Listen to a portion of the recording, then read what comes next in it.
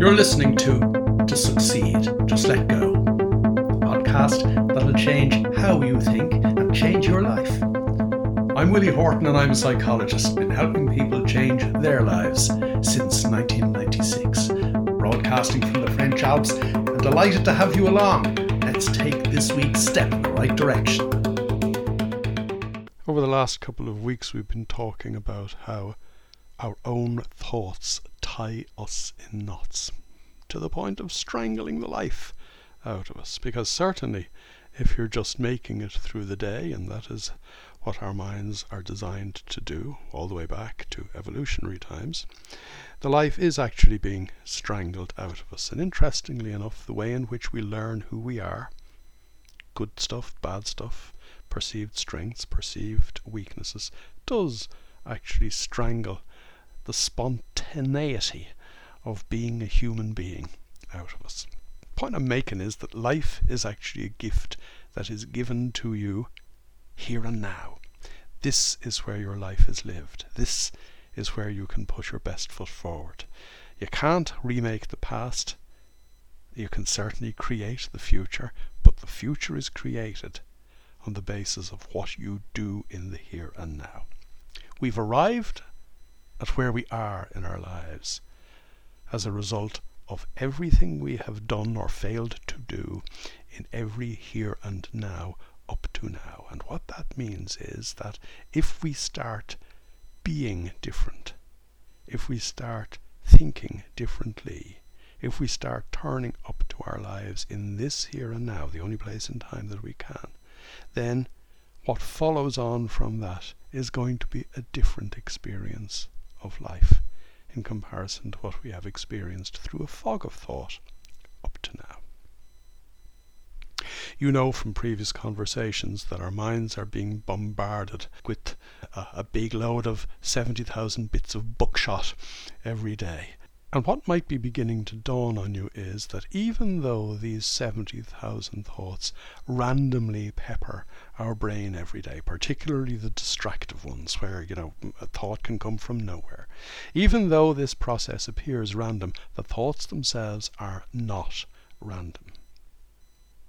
These are thoughts that have been embedded in our subconscious mind from a very early age. The really big thoughts, the really hardcore thoughts, what we would call our belief system, those really hardcore thoughts were embedded in our subconscious mind, in particular between the ages of 2 and 3, when we learned about ourselves, the world in which we live, and how we need to make our way through this world. Particularly in the 3rd year of our lives, we learned our perceived strengths and our perceived weaknesses. As psychology calls it, our conceptual self was formed. And that means exactly what it says on the tin. It's how we conceive ourselves, how we perceive ourselves, how we think about ourselves. And actually, no, it's worse than that. It isn't how we think about ourselves. It's how other people didn't even bother thinking about us, because most people, as we know from previous conversations, are mindless. They're drifting through the day on automatic pilot. So even our parents, with the best will in the world, mindlessly said things to us, did things to us that made and left an impression on our little minds when we were 2 or 3 years old, that created our concept of self. And as I said, it isn't even really our concept. It isn't even their concept. The whole process is so mindless and automatic. There's nobody to blame, but there is somebody to take responsibility. And that somebody is you, right here, right now. You need to man up or woman up to the responsibility of grabbing your life by the scruff of the neck and starting to live it. You will know from last week in particular, where we talked about the different kinds of ordinary everyday thought. You know that thought strangles the life out of us. And if you think about what I've just said in relation to what happened to us, or indeed for us during the 3rd year of our lives, generally speaking, the life was strangled out of us as we grew through our formative years. We need to move on from that. We need to disengage the automatic pilot. We need to, as we said last week, let thoughts that hold us back drift on by.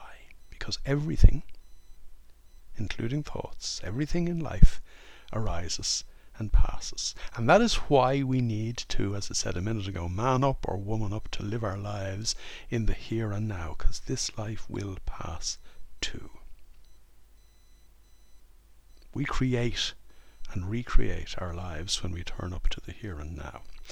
By virtue of the fact that you didn't really turn up to most of your adult life like normal people, I'm not saying a single word against you, we're all wired this way, but by virtue of the fact that, normally speaking, we generally drift through life, making it from one day to the next, on automatic pilot, mindlessly, we have arrived at a situation in life called the here and now, which is the product of everything we did or failed to do in every here and now up to this now.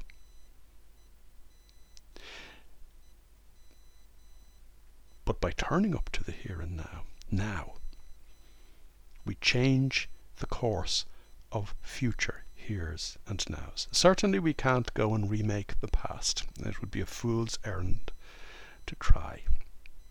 We could learn from the past, but most people wallow in it. And what we need to do is come into the here and now, and by being in the here and now, know what's going on, do the right things, and create a new trajectory for our lives in the heres and nows to come. And that means, as we said last week, disengaging the thoughts that strangle us, the thoughts that hold us back. As we explored or began to explore last week, we have all these ideas about ourselves. They are firmly held beliefs, or that's what we think they are. But actually all they are is, as we said last week, thought programs. Those thought programs colour every moment of our existence as long as we let them. And they colour them through a process known as cognitive appraisal. And it works awfully, horribly simply. For all the brain power that we think we have, for all the thousands of kilometers of neural pathways that we have in the brain, for all the billions of synaptic connections that we have in the brain, our brain operates awfully simply. We arrive in the moment, our five senses tell us what's going on, we go to our stored knowledge to try to make sense of what is going on and come up with our version of reality, which normally is only a pale reflection of what actually is going on, or it may be a very dark reflection of what is actually going on. I worked with a guy many years ago when I worked in the life insurance industry. I worked with a guy who was an expert, and I really mean that, at training salespeople and insurance brokers. He was absolutely wonderful at what he did, but he didn't believe in himself. He could get down off a stage after a brilliant presentation, and people would come up to him and say, "My God, John, that was a brilliant, brilliant presentation." And he would immediately change the subject, because that kind of praise either made him feel uncomfortable or didn't sit with his view of himself. Either way, it was his stored knowledge saying, "That's not me, I don't hear that.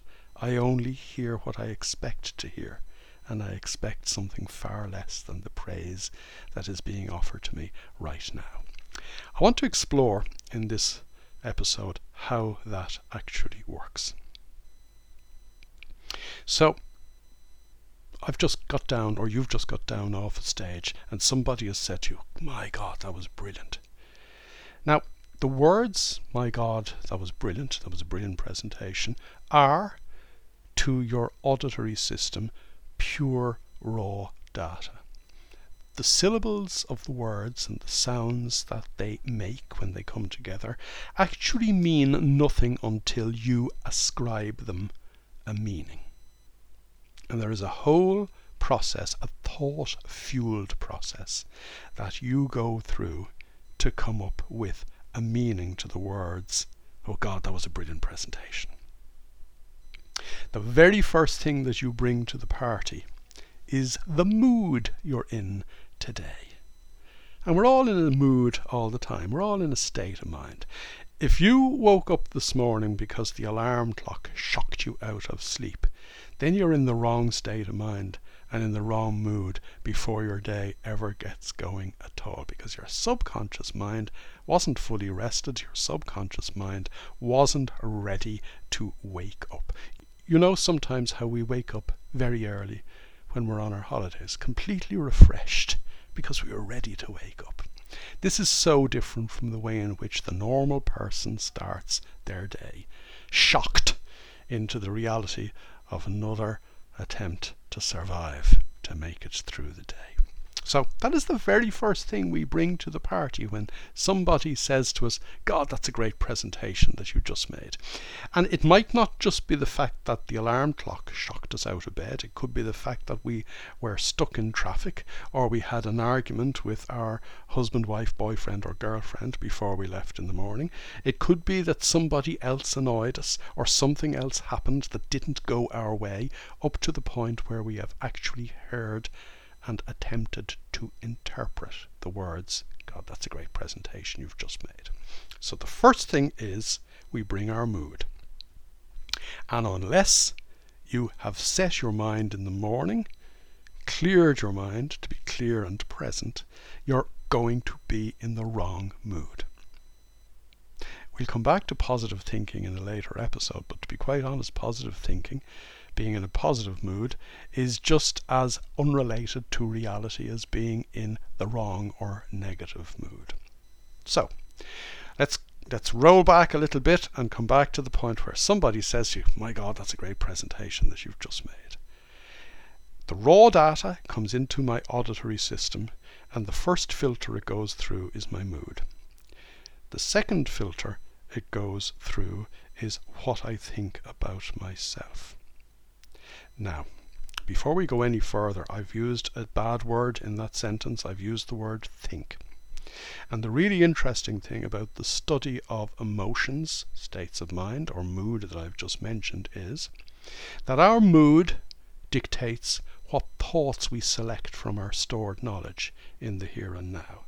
And the thoughts that we select from our stored knowledge in the here and now dictates our mood. Yes, this is absolutely crazy stuff. We're on this spiral.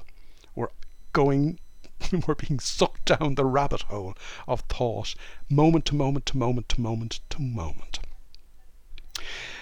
Obviously, we have really deep-seated thoughts, self-limiting beliefs, some people call them, as we said earlier on. These deep-seated thoughts play a major role in selecting our mood, which selects our thought, which selects our mood, and on she goes. The most fundamental thoughts we carry around with us are the thoughts about who we think we are. So, say my friend, who was brilliant at making a good presentation, had been told when he was 2 or 3 years old, or something had happened to him when he was 2 or 3 years old that made him feel bad about himself. Say he had got up to present his project at school when he was maybe 4 or 5 years of age, and somebody in the front row laughed at him standing up in his short trousers. That's actually, by the way, a real experience that I had in primary school when I was 5 years old. There I was presenting my project, and somebody shouted at me, "Oh, Hortz wears shorts." Willie Horton wearing shorts. And I'd been kind of given the impression by my parents in the early years of my life that I wasn't a very sporty person. I had little legs, and that, I should be self-conscious about how I look. Seriously, my parents loved me. The best will in the world. They said these things without thinking about the impact they were having on a 3 or a 4-year-old. So say this guy had had an experience similar to that when he was 2 or 3 or 4 years old. And by the way, we're having these experiences even before the age of 2 or 3. Obviously, as a 1 or a 2-year-old, we have no idea how to filter these. We are not even aware of them. But they, believe you me, are leaving the kind of lifelong impression on you that will colour your experience of reality over and over again until you obviously stop it. So I've heard the words, God, that's a great presentation you've just made.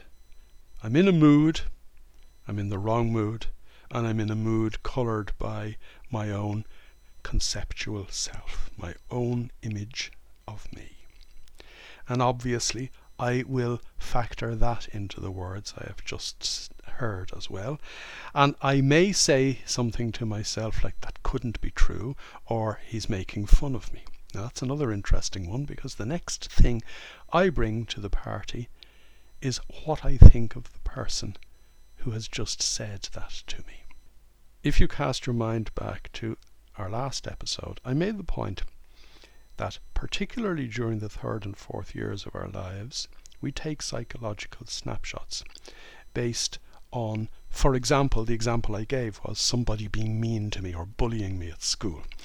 And whilst I take the psychological snapshot of how that makes me feel, if you recollect what I said last week, I also made the point that it gives me an impression of the kind of person who has said that to me, and I use that as what psychology calls a category, or a pigeonhole, into which I will pigeonhole people in later life.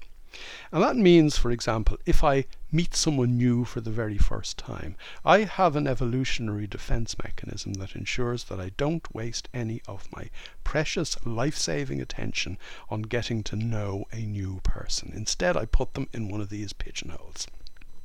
So somebody has just said to me, that's a great presentation you made.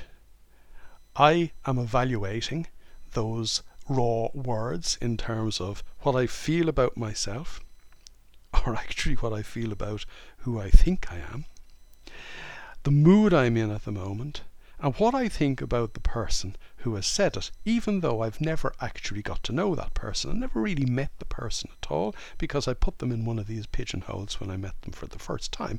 And I may well have put them unwittingly, because the whole thing happens subconsciously, I may well have put them in an I don't like this person, or this person every time he compliments me he doesn't mean it, or this is the kind of person who's constantly taking a rise out of me. This has to be a joke, the compliment that he is paying me right now. All that is a process that happens in the twinkling of an eye, a process known as cognitive appraisal. The process of taking what is actually going on and using my stored knowledge, my thought programs, to evaluate it so that I can make sense of it. And in this case, my friend who had made a brilliant presentation would immediately deflect the praise or laugh it off.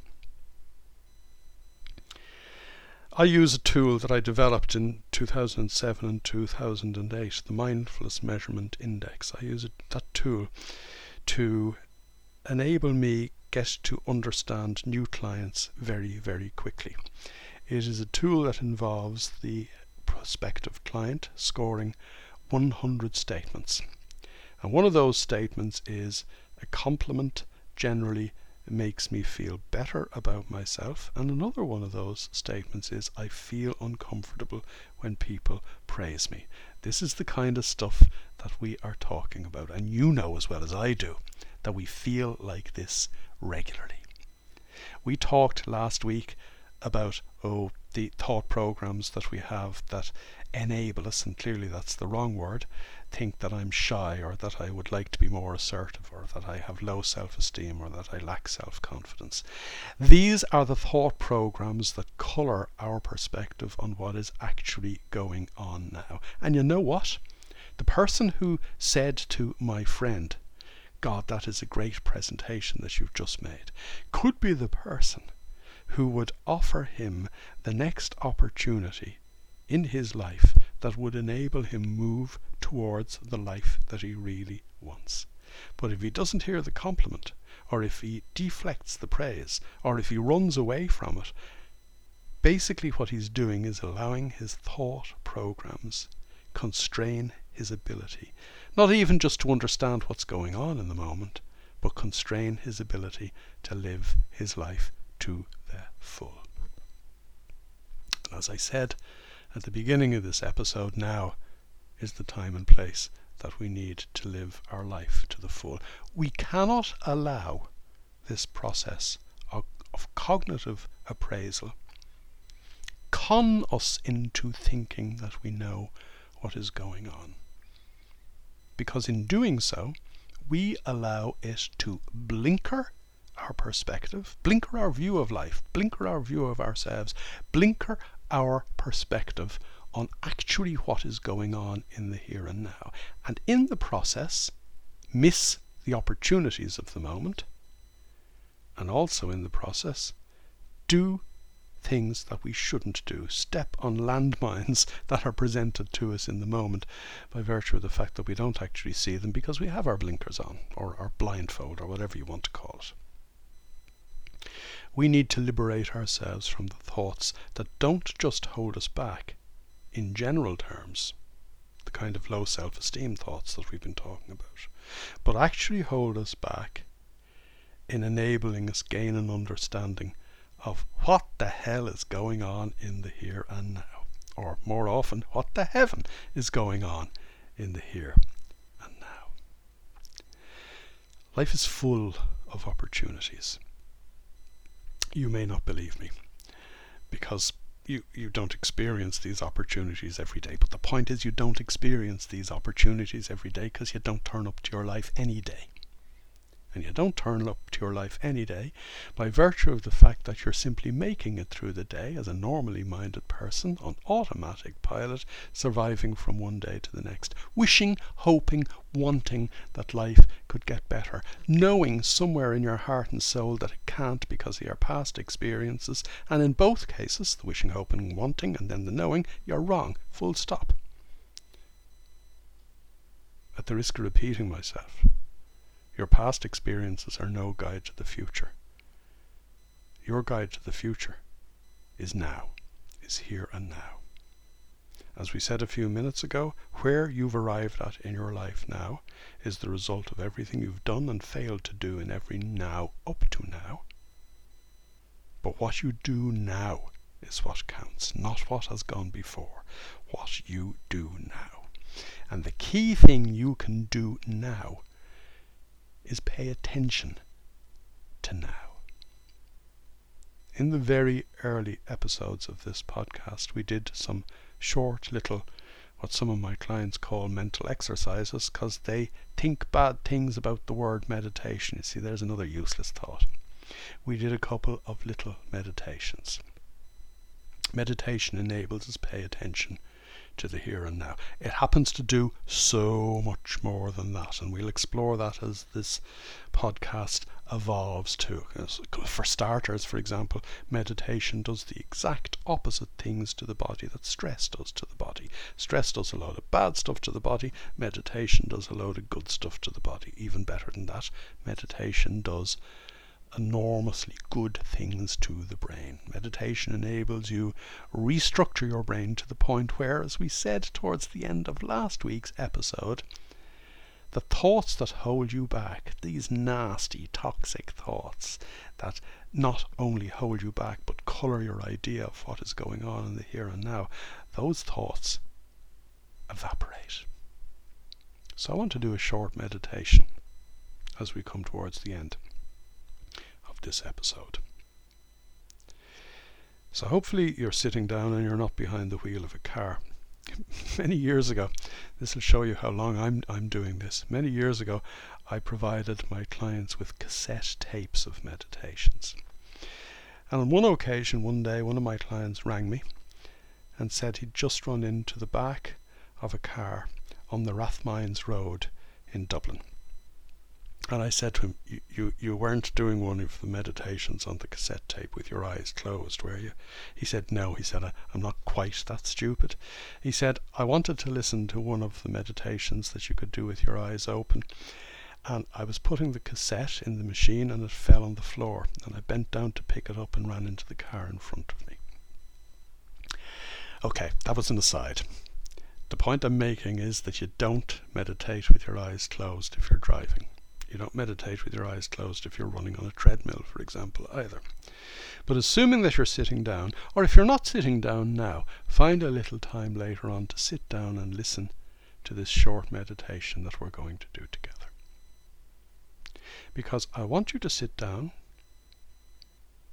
with your backside firmly in the seat of the chair, sitting upright with the chair supporting your back, because we're bringing a little discipline to our lives here. And discipline to your mind starts with discipline to your body. So your feet are firmly on the floor, your back is firmly supported, but you're sitting upright and your hands are resting on your legs or on your lap. And I want you to simply let your eyes close for a couple of moments. And as your eyes close, I want you to take a couple of nice, long, slow, deep breaths. And notice how that feels. Don't think about it. We're not thinking here. We're not adding thoughts at all. We're simply experiencing. So I want you to feel with each long, slow, deep breath that you take, I want you to feel how that feels in the pit of your stomach. I want you to notice how it feels in your chest with each breath in and each breath out. I want you to notice how each breath feels in your shoulders with each breath in and each breath out. I want you to feel the air filling your lungs and then emptying from your lungs. Each time you breathe in, each time you breathe out. I want you to feel the air in your throat as you breathe in, as you breathe out. And I want you to turn all of your attention now to the feeling of air in your nostrils as you breathe in and out.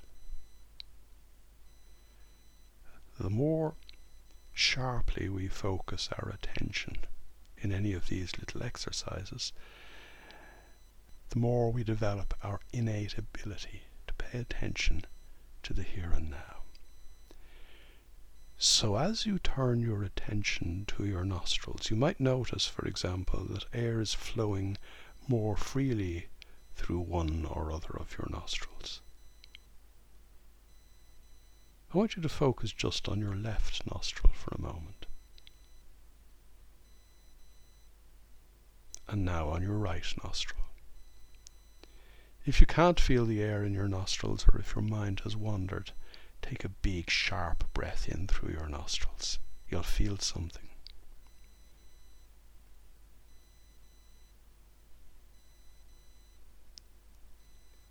And just notice how the air feels in the left nostril, in the right nostril, in both nostrils, in your throat, in your lungs, in the rise and fall of your chest, in your shoulders, in your stomach. And know that each breath that you take, each breath to which you pay attention, is enabling you to take a step in the right direction.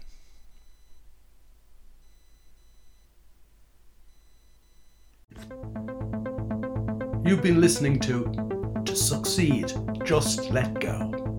To get involved, join me in my Facebook group, strangely enough called To Succeed, Just Let Go. And for more information, visit www.willie-horton.com.